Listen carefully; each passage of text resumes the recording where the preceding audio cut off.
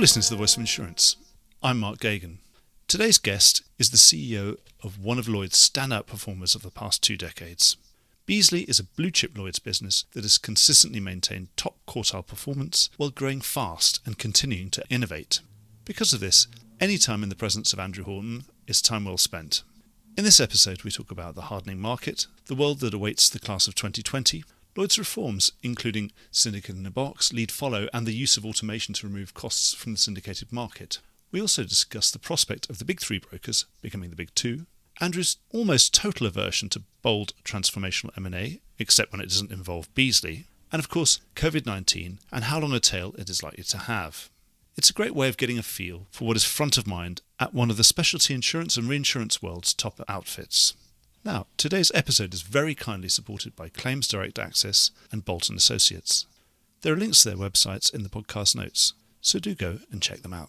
Before we get started, I'm here with Rick Lindsay, Chairman of Prime Holdings and the CEO of Claims Direct Access, who have kindly supported this podcast. Rick, first, thanks so much for your support. Why don't you briefly tell us about the Prime Group and CDA and what they could do for our listeners? Sure. Prime Holdings is a holding company, and we're excited to expand our claims TPA service, Claims Direct Access, which is the exclusive claims manager for Prime Insurance Company, and has managed claims for Lloyd's since 1995 when we've been on the Lloyd's line slip as a risk taker. So we plan on coming over to London and hopefully providing our partners more flexibility where we can issue prime paper where necessary. We can support and take risk on the Lloyd's line slip and offer our superior claim service, which is evidenced by Prime's own loss ratio for the past 10 years. I believe that claims is the key to success in our business. That's really the only thing we do that adds value. Obviously, you can be a good underwriter, and if the claims falls apart, the underwriting's a waste of time. If you're a good underwriter, you need to balance the scale with good claims.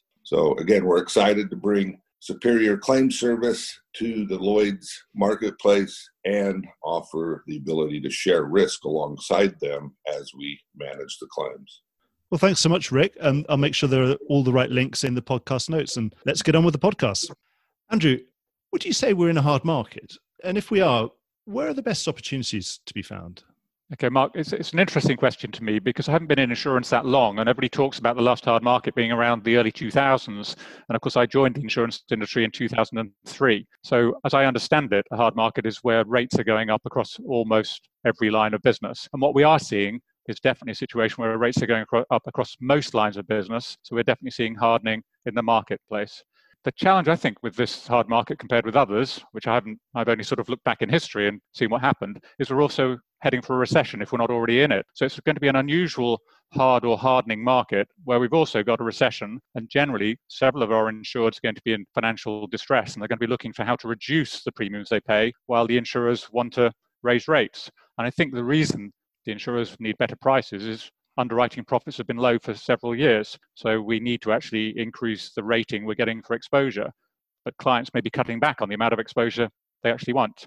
The best opportunities, I think, to us at this point in time are looking at sort of the traditional Lloyd's classes of marine and property, where capacity is withdrawn from several of those lines, not only at Lloyd's but elsewhere, and also the D&O, which has been widely spoken about how D&O rates have got to go up 50 to 100%. But let's look at D&O over the past few years. It's been going down an enormous amount over the past 5 or 10 years. So you're not really predicting a bonanza. Do you think we're going to end up with a sort of score draw where you get better pricing on what's coming in, but the volume, your actual headline GWP is probably not going to go up too much? I think that's going to be the case for the total of the industry. Of course, when I look parochially at Beazley, our aim is to win business against some of our competitors and therefore perform well during this time of a hardening market and the challenges the industry is seeing, which I'm sure we may talk about later on, and therefore come out with a good reputation and win business from competitors in 2021. So our expectation is to grow top line, but I think it is going to be a challenge as we enter recession. And some lines of business are very recession prone. So not everything will be positive, and we need to take evasive action on lines that are more recession prone. So you mentioned about D&O there. Do you think that is that the sort of star class, but partly, is it really a star class because, for one, it had been such a soft market for such a long time before? And of course, you're mentioning about recession. Do you think D&O is going to be affected by recessions as shareholders become unhappy with perhaps with boards of directors that haven't done so well? I think D&O is an interesting one, Mark, because if we look at the last recession, we expected to get more D&O claims post the financial crisis in '08, and actually found we didn't.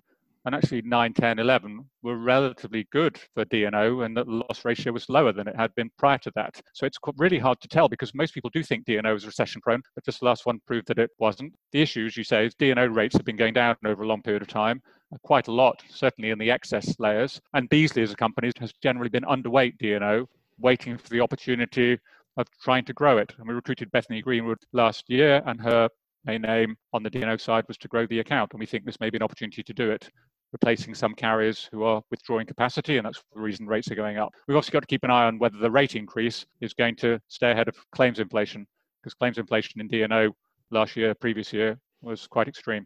Well, the thing about hard markets is usually there's an element of a shortage of capital. We don't seem to be in an era that is short of capital, given what central banks have been doing in reaction to COVID-19. So do you think, is there something else at play? Is this more a market that is driven by fear than a shortage of capital? Mark, I think it's driven by the fact that the underwriting performance from 2017, 18, 19, 20 for the industry in total is not that great. And now we have another year, 2020, the underwriting performance isn't going to be that great because of the COVID-19 claims and the worry about recession. And also we have uncertainty regarding investment returns. And therefore, on the back of that, plus rates having gone down for 5 to 10 years across a number of classes, rates need to go up. So I think it's just not great underwriting performance by the industry that's driving it. There hasn't been a lot of capital withdrawn, but there hasn't been a lot of capital generated because we haven't been that profitable. We're talking about generating capital. Obviously, you went to the markets yourselves very recently with an equity raise. So what was the real motive behind that? Was it a defensive one to shore yourself up against weird things, difficult things that may be happening? Or was it more about going on the offensive and making the most of the hard market, making sure you've got the capital to do that?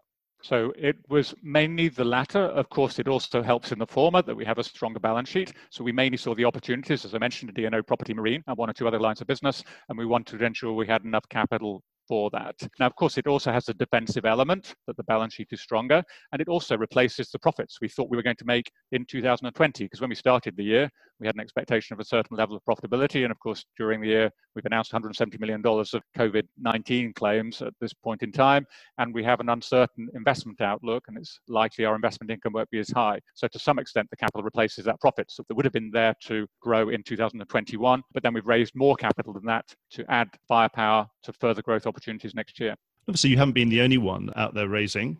We've got a class of 2020 emerging. What sort of opportunity is going to be available to that class of 2020, these new market entrants? And do you think it's going to be a long-lived opportunity for them? I think that's a good question, Mark. I would say at the moment, the total amount of capital raised isn't that great when you compare it to the total capital of the industry. So we haven't seen major startups. So I'm not sure it's going to make that much difference to the total insurance market at this point. There's definitely going to be opportunities out there, as I've talked about, rising rates in a number of lines, but there are also going to be some challenges out there. So there are some lines which companies need to try to avoid. But overall, the insurance pie isn't going to grow that much, I don't believe, with the recession looming. And therefore, they're going to have to win business from others. And it's going to be a question of how do they win business from others with this extra capital. Okay, so you worry that they might come in and blunt the edge of some of the price increases, that have to be competitive? Well, Mark, the market sort of turns on a pin almost, doesn't it, at times? So you're sitting there thinking the rates are going up, keeping an eye on our clients and trying to support them as much as possible. And all of a sudden you find rates have stopped going up and they start coming down. So the industry changes quite quickly, and we may see that. It doesn't look as though we're going to see that for the foreseeable future, mainly, as I say, because the total amount of capital raised isn't that great. And we have seen capacity being withdrawn from a number of lines. We had previous classes, would be in 1993, 2001, and 2005. And during that time, the consensus would have been that London and Lloyd's really lost out on that new capital formation. These were more the classes of Bermuda. Do you think 2020 could be different? Well, I think so far, because if you look at the capital raises, there have obviously been the 3 public companies in the UK all raising capital, and we've heard of some of the privately owned companies based in the UK raising capital. So there seems to be quite a lot of capital being raised in the UK compared with elsewhere. We haven't heard of much capital being raised elsewhere so far, Mark. So I'm hoping on the back of that, the aim of the UK-based companies not to lose out against competition. I certainly don't feel that Beazley is going to lose out against other overseas companies having raised our capital this year. Is it fruit of any of the reforms that obviously you've done your stint as 2 years at the chair of the London Market Group, a huge amount of reform and a huge amount of work going on in London over the last 5 years. Could this be proof that some of that work is bearing fruit? Mark, of course, having chaired it for 2 years, I've got to say, yes, of course, it's that bearing fruit of the London Market Group. I think the London Market Group, I was very honoured to chair it for 2 years, and we've got some very passionate people on the London Market Group with an excellent CEO in Claire Lebec. And I think the London Market Group is trying to raise the profile of London, ensuring London as an insurance market stays very strong compared with our competitors. And the last London Matters survey coming out, I think, said that. We're also very self-critical in London, and we always feel we can do better. But we're definitely holding our own against international competition in some areas growing. And I think London Market Group, under Matthew Moore's chairmanship, can now take that on to the next level and is looking at what to focus on for the next couple of years. COVID-19, obviously, you run a public company. You have to be put in the spotlight by the analysts and by the investors, and they ask you straight away to come up with a number. And the Lloyd's Market has, to its credit, has gone through that exercise as well, come up with a big number. Do you think that estimate feels like a good one at this stage? It's hard to say what a good number is. I think what it is, Mark, is a consistent number. So I think Lloyd's has done a good job at explaining how we should all determine our numbers. So I think Lloyd's should feel comfortable it's been done consistently by each of the operators at Lloyd's. Is it a good number?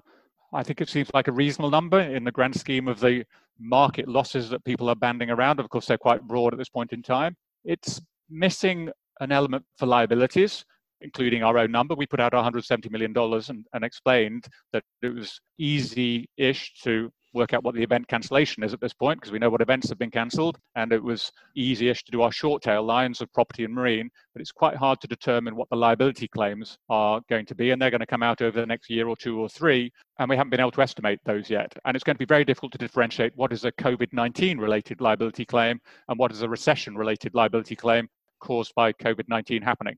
So it's much harder, I think, on the liability side to determine what the ultimate claims are going to be, because we actually need to see some of them come in and then model it from what we're actually seeing against our total portfolios.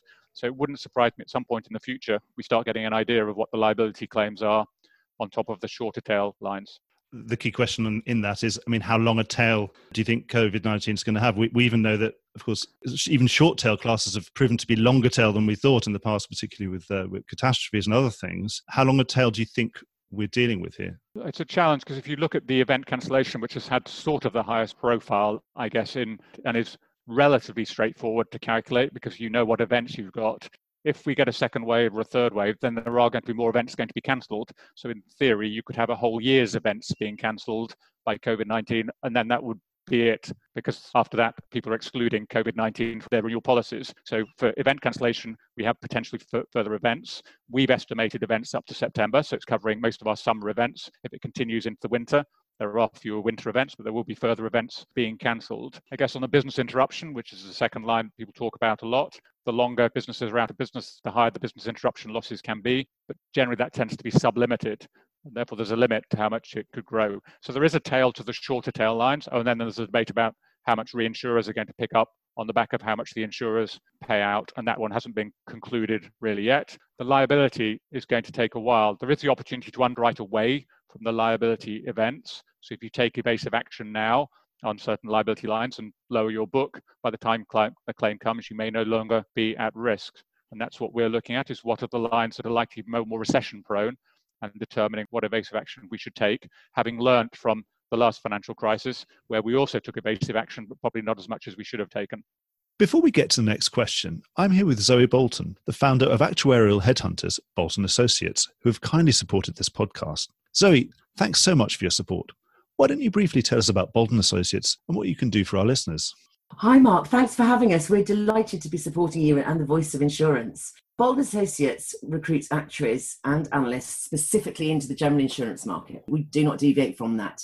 We work with actuaries across the industry, be they chief actuaries, CROs, CFOs, pricing, reserve and capital modelling, and the juniors looking to break into the market. This is what we do. If you know an actuary, we've probably spoken to them. We've all done this for rather a long time. Bolton Associates collectively has over 100 years of experience of this. And with the opportunities now in the MGA sector, insurtech, data science and the startups, we've never been busier. If you're looking to expand or establish your actuarial and analytics offering, you should be talking to us. At Bolton Associates, we aim to be part of the market and friends to it, so we can offer our clients a real-time view of the actuarial landscape. Personally, being that advisor, startup environment, etc., is just the best part of my job, and the network is really working for that. As I said, we're good at what we do because we enjoy what we do. So any actuaries, hi again, or companies looking for one, do get in touch. We're all working remotely, as everybody is. The market is busier than ever. And fingers crossed, let's hope we can all get back to EC3 sometime soon. Well, thank you so much, Zoe. And let's get back to the podcast. You mentioned about shorter tail, things like business interruption all over the world. And also, and it was particularly we're sitting here in the UK, we've got the FCA, the conduct regulator, has taken the industry to court effectively over some of the more ambiguous wordings to try and break a logjam and to get a ruling on some of these wordings. Do you think this is really an indictment or a validation of the way the insurance industry has been working?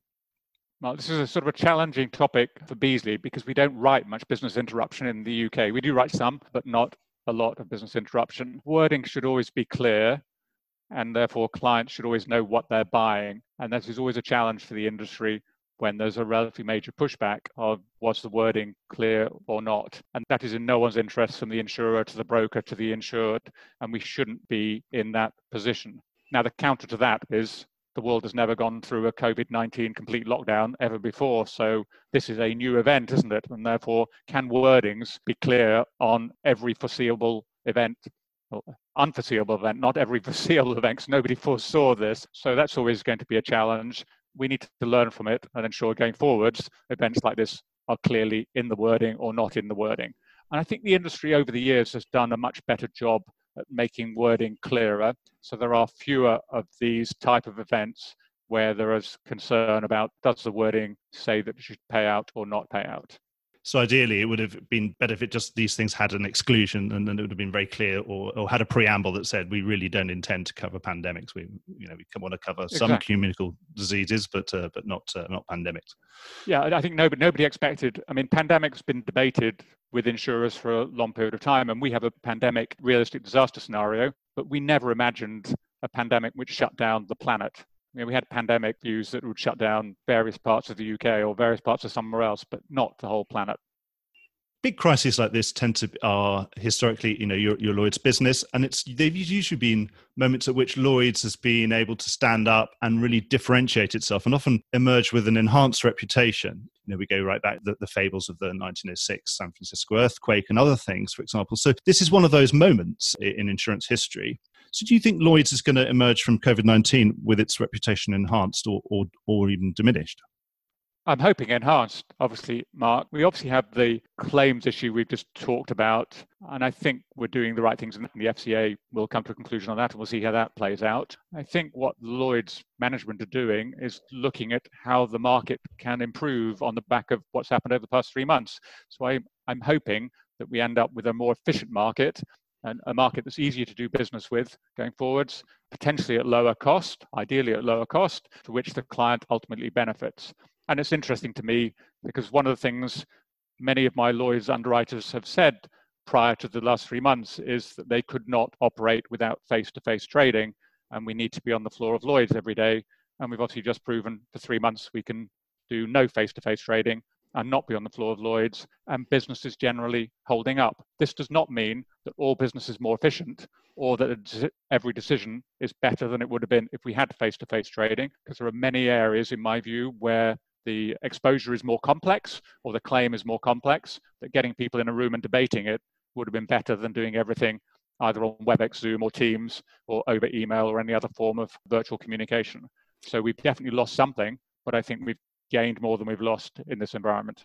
Lloyd's current plan is to be partially reopening the underwriting room in September. Do you think we need the underwriting room? Everybody who trades in Lloyd's has a nice office within 300 or 400 yards of it. So when you need face-to-face, we can all do face-to-face, probably privately, away from other prying eyes, when you need to do these difficult negotiations. But most of the time, do you think we don't need it? I mean, do you think we should bother going back to Lloyd's, back to the trading floor? I think it is useful for the market to have a space which everybody can come to, and you can do things more efficiently if you need to speak to more than one carrier at one time. So there is an advantage of having that. I would imagine, Mark, that ultimately the room is smaller than it currently is and is differently laid out in some way. So there's more collaboration space, there's more space to talk to a number of carriers at the same time or very close to each other. So I could imagine it's going to be different from what it is at some point in the future. Of course, we need to work through what that transition is. I really hope that we don't bounce back to the way we were in January, February, and March, and we do take this as an opportunity to think through how is it going to be different going forwards. You're right. I mean, I would say a fair chunk of our business is actually traded in our office now, and has been for a number of years. So it's not a new thing trading in the office instead of on the floor of Lloyd's. But for some complex risks where you do need quite a lot of capacity to build up, it is still a very efficient model for the brokers and the insureds. Great. Well, we'll talk about market efficiency, the future of Lloyd's, and cutting cost. Obviously, you've been a pioneer of streamlined portfolio underwriting, and then we've since seen automatic underwriting initiatives being unveiled, and also you yourselves again being linked with one of those. So what do you think the Lloyd's subscription market's going to look like in 10 years' time? Again, I really hope it's going to be more efficient, and there must be a better way of getting follow capacity than we currently do. It takes brokers and carriers a lot of time to get follow capacity. It's great to have an active lead market, so we've got a number of leaders all competing on the business, but once the lead line, a few of the following lines have been put down, there must be a more efficient way to fill up that capacity, and it just takes too long to do it. So I'm hoping the follow market is more automated as we go forwards, and that's certainly what the future of Lloyd's is looking at. And as you mentioned, we've done it with Syndicate 5623. We are just a follow market, and we're trying to do it cheaper, and we've actually got our costs down to almost a third of what our costs are on our core business. Now, of course, we're leading a fair chunk, and leading takes more time than following, but that's the aim, and we're committing to having costs close to a third of what our costs on our flagship syndicates are, which I think is a good thing to do. And we're also trying to work with the brokers to make it as easy as possible to place business into those facilities so that they can also place business into facilities at lower costs. And that must be a good thing because ultimately the client benefits from it. And we're not trying to take margins away from people. Ideally, brokers hold their margin, we hold our margin, and the client gets a cheaper deal. And I think it is possible to do that. Other things coming along, we've obviously heard of Brit looking at a technology solution. I think is also a positive thing because it's looking at how to follow more cheaply than the current structure of a very people-based follow market. Another part of London market reforms, of Lloyd's reforms, would be the Syndicate in a Box initiative. Do you think that's going to be a catalyst to attract a new generation of underwriting talent at Lloyd's? Because obviously over the last generation, the costs of, or the perhaps barriers to entry have been higher and higher and higher. And you just wonder what an Andrew Beazley and Nick Furlong would have done. Do you think this is the sort of vehicle that an Andrew Beazley and Nick Furlong would have been making a beeline for today if they were starting out today? Mark, I think that's a great point, and I think exactly that's what Andrew and Nick would do if they were starting out today. So yes, I like the idea of Syndicate in a Box because it's trying to bring people with new ideas into the market, and Lloyd's are trying to come up with a fast track, lower cost, but still controlled way of doing it. And I like that combination. So we should be bringing more people in. We should be bringing people in with new ideas. The alternative is people are setting up MGAs. And I just think MGAs generally are adding more cost potentially to the industry, where carriers have to find these MGAs to put capacity behind them. And you don't need to do that if you're a Syndicate in a Box. You're directly plugged into the market. It's a more efficient way of doing it. It's new ideas. And it's definitely what Andrew and Nick would have done. Would you be actively incubating some of those syndicates in a box as Beazley? Do you think that would be a strategy that you would follow? Or do you think, would it mess up your culture as a company? Obviously, if we can come up with new ideas and put them into our core syndicates, that would be the first place to put it. If we were doing something somewhat different from what the core syndicates were doing, then we would potentially put in a syndicate in a box. Obviously, 5623, it's not a syndicate in a box, but the idea of portfolio underwriting wasn't something that the core syndicates were doing, and therefore we set it alongside and kept it relatively separate from what the group was doing. So I think if we came up with something like that, Mark, then we would approach Lloyd's for syndicate in a box. Is that because you get that sort of defensive element of it, that it is an isolated pocket, an isolated sort of separate mini balance sheet, that then it can't infect the rest of the business if it goes sour in some way? No, I don't think that sounds like a very negative thing about the syndicate in a box. I'm not worrying about infecting it. It could be just done in a different way. The core syndicates operate in a certain way, and I've had a fantastic track record over 35 years. 5623 operates in a different way. We were trying to get the costs at a lower basis and therefore to set it up separately. And if we came up with a new idea which was different from both of those, I think keeping it separately so you can see how it runs in a different way is a good thing to do. I wasn't thinking about it from a negative point of view, that if it blows up, it blows up the core syndicates as well. I was just thinking it's a different style of doing business, and it's quite hard. This is one of the challenges for companies. It's quite hard to do different styles within the style it's used to doing. And therefore, a good thing to do is let it start in an independent place. We've had a lot of activity going on the broking side, on distribution. We've had, in the last couple of years, we've had the Marsh McLennan JLT deal, which is complete. And now we've got a prospective mega deal, probably the largest deal in insurance broking of all time, with Aon and Willis. How are these deals going to affect your business in the long term? Well, we're definitely going to have more business from our top two brokers than we have had over the past few years. So it's definitely going to concentrate our business, which I must admit has some concern at executive management and board of we're going to be very dependent on two major distributors, which can be deemed a negative in some way. I suppose a negative in that if they all of a sudden don't like Beazley, we could see our business shrink. I try and see it in a more positive light than that if we've got great people and great service and great product and pay claims well, then these two fantastically organized large distributors will want to do more business with us. And that will be easier dealing with two than trying to do it with 200. So as long as we have product of value, then I don't feel too worried about having a reasonable amount of business, a lot of business, with two well-run broking houses. But it is concentrating it into, of course, they now will have firepower, analytics, which are potentially better than others. And we do want to try to help some of the others compete with them. So we're obviously interested in other distributions. So it's this balance, Mark. Want to do well with Marsh and Aon, obviously, and we do have great relationships with them. I think we have good product and their clients like it, but we do want a healthy market and we do support other brokers. Beazley has a very, I'd say, focused distribution strategy, but we're trying to support all brokers. If they like our product, we try to give equivalent good service on underwriting and claims to distributors who want to do business with us. But it's going to be an interesting balance. It's going to be interesting to see how it works out.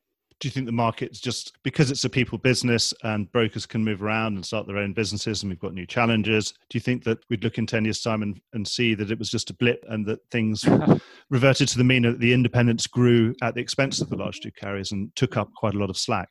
Well, Mark, this is a fascinating thing with distribution, isn't it? And I think it's the US stats, isn't it? There are almost always 20,000 brokers, and yet every month several are being bought by somebody else. The number doesn't actually reduce.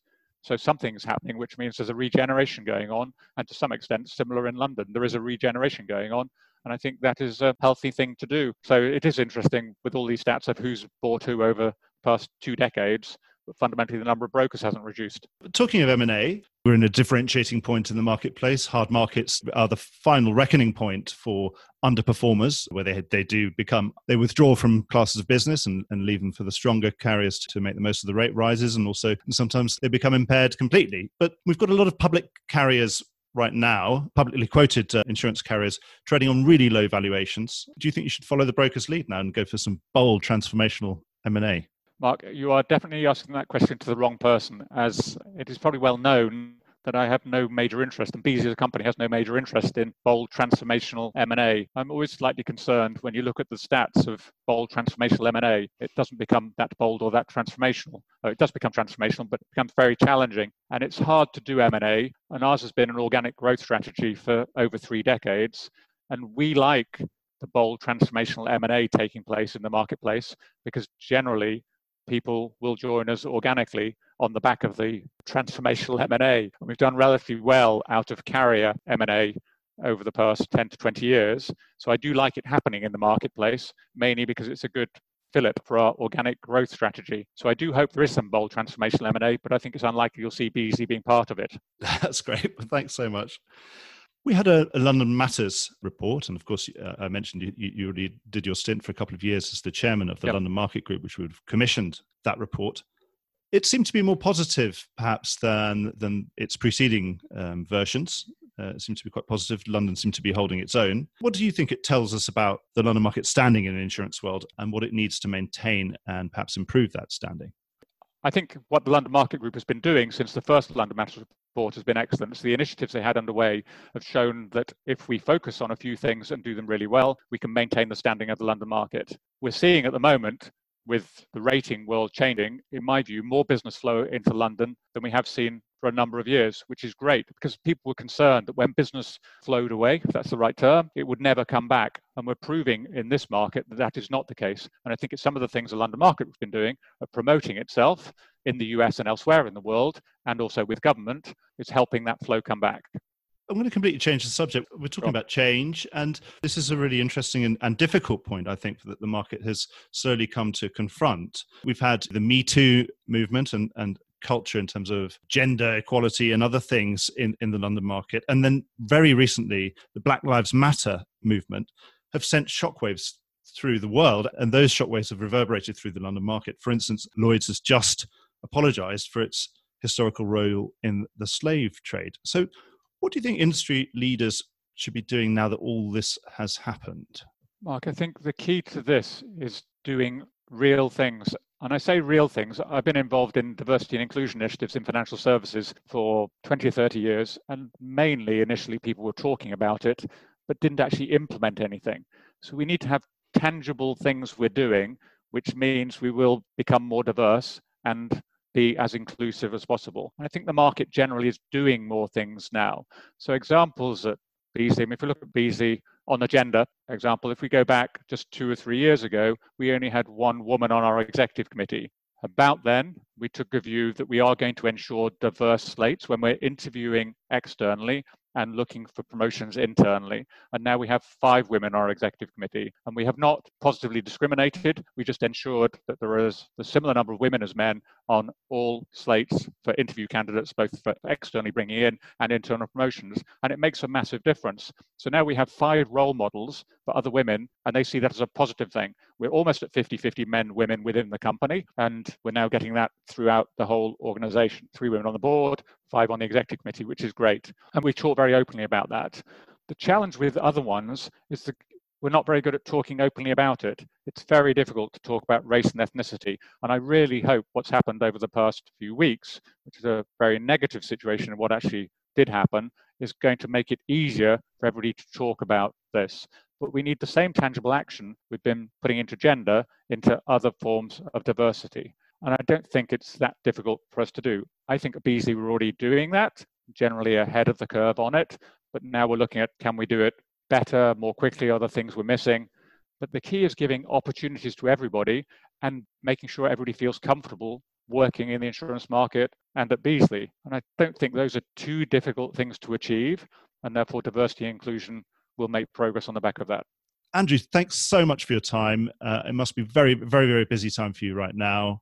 Good luck with everything, and please come back and talk to us at some point in the future. Mark, I would be happy to. Thanks very much, Andrew. Well, I hope you enjoyed today's episode. If you did, don't forget to subscribe or leave a like or a review or recommendation on whatever podcast platform you use to access this program. These really help get the word out. Thanks for listening, and once again, a big thanks to today's supporters, who are Claims Direct Access and Bolton Associates. Voice of Insurance is produced by me, Mark Gagan. Music was written by Anna Gagan and produced by Carlos Gagan. Check out more podcasts and written comment pieces at www.thevoiceofinsurance.com.